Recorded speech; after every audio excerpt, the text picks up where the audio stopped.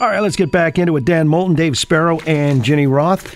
And the question of Doug Ford having reduced city council by, well, roughly half, from 47 in the upcoming election campaign down to 25. Look, one of the principal talking points around this is that constituency representation is going to be compromised. Dan, you think it will be? I think that it's not a bad thing to have a more efficient decision-making process at Toronto City Council. Full stop. I actually think that that's the right decision. However, I think two things were wrong with this. One, he did it in the middle of the election, which was dumb. Bad decision. Secondly, it does not change the number of issues that individual constituents have or problems that individual constituents are facing and need help from a councillor for. Right. And so I think if you're going to do this, you're going to make decision-making at the big council easier. You need to do something about a lower level of council. We need councils back like it was before the megacity. We need something at a local level where people can go and access an elected representative that can help them. Does it need to be an elected representative? You call 311 and you get somebody there who's doing the spade work, the actual stuff. But often you need a counselor to be your champion. Yeah. Yeah, but the reason that they suck at it now is just because they suck at it. I mean, Rob Ford just browbeat city staff into answering 311 calls and dealing with the issues. Right. And it had nothing to do with the number of people in his ward and everything to do with his just dogged insistence on giving people cell phone numbers and fixing their problems. And there are plenty of councillors, incumbents, who get reelected every time because they're not forced into competition, which they will be this time, thanks to Doug Ford. They don't have to sing for their supper. Well, they don't they have are to fight forced for their into seat. competition, as we have lots of people run for office every time, and people do. Okay, but what's the incumbency advantage in the city of Toronto? There's no question that name recognition is huge, but I will say that we underestimate the impact that local representatives have in their communities. And in fact, I believe that municipal government is the most important level of government. It's where you actually have access to individuals who can change what happens in your daily life, whether your garbage gets picked up, whether the dead raccoon in the middle of the road gets taken away, whether a stop sign goes in, whether the lights go in when an unfortunate situation like happened in Leaside where a child struck and killed back in 2014.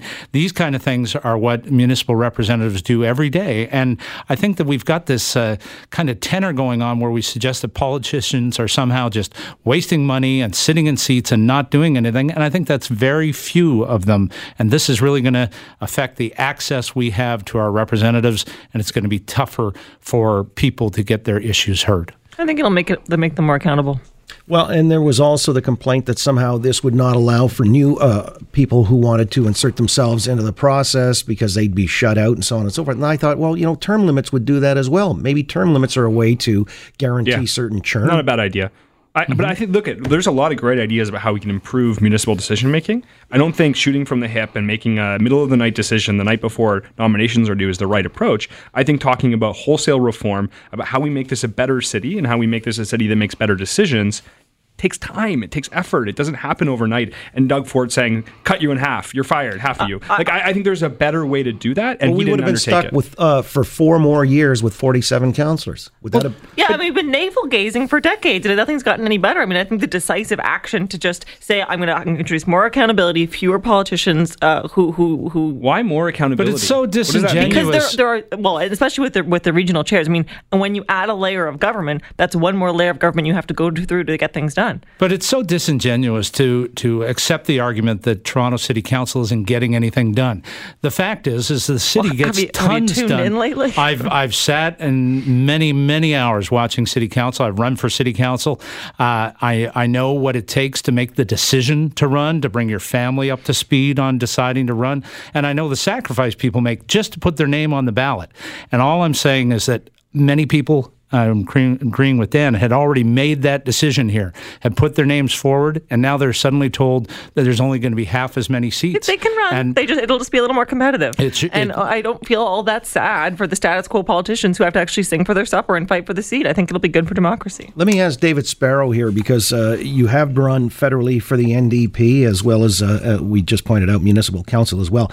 Now the PCs, Lisa MacLeod earlier today suggesting they're going to cut or reform welfare, let's say, and this basic income pilot that had been flying in Hamilton, Lindsay, Thunder Bay, and I believe Brantford and Brant County, they think that this was inefficient and not the right approach to take. What do you make of this?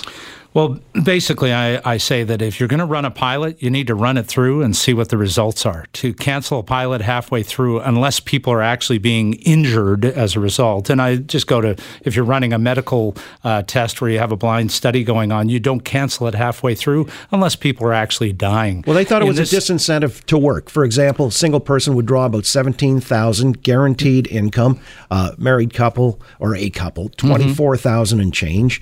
And they thought, well, why would you want to get out there and work if you're getting this guaranteed money? But apparently it's a consolidation of other monies that they were already receiving under many different banners. Right. And also, from my understanding, is that in other jurisdictions around the world where they've implemented this, in fact, it has very little or no effect on the idea that people are going to be malingerers and they're just going to choose not to work and receive that income.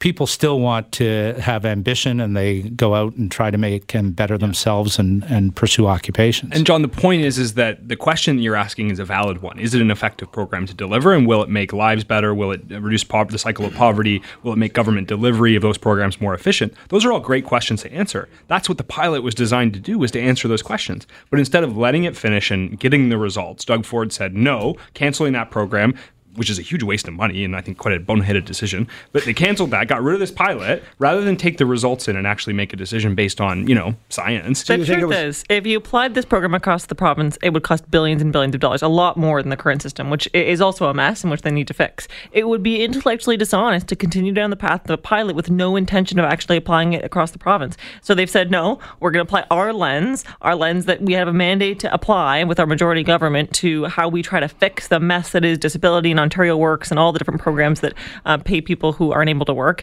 and we're going to fix it, find some savings, actually get people to give them a leg up, as it were, and get them into a job, hopefully, if they can, and take care of them if they can. I saw they found some savings. They found some savings yesterday when they cut the social assistance rates by 1.5%. Well, they increased rates this year by 1.5%. They were scheduled to go up by 3%, and they cut them to 1.5%. And that's a cut. But to be clear, rates went up. They also were cut, though. Let's be clear. They went up.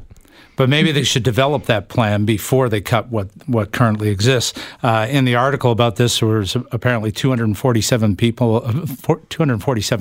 people on ODSP, and those folks need this money. They're going to need this money in the future. And how is the Ford government going to deliver that money and those services? What's their plan? Well, they don't have. They don't have a plan. They're exactly. undertaking a study to decide how they're going to apply their ideological lens to fixing the system in the province. Yeah, because this is a government that's going to put ideology first and say, we don't think that. Yeah, their ideology is for the people. It's a frame that says we're not going to take elitist senior bureaucrats who have because something worked in Sweden. We're actually going to look at the impact that it has on people's day-to-day lives. We're going to apply our for the people lens that we were elected with the majority government to implement, and we're going to apply it to social assistance. All those politicians, bureaucrats are actually people, though. They're citizens of Ontario. They're people who have insights, etc., and then they bring their knowledge and their experience and hopefully sober thought to how they do this work. They can govern by slogan, like Ginny is articulating here, but I think it's better if they actually govern based on facts.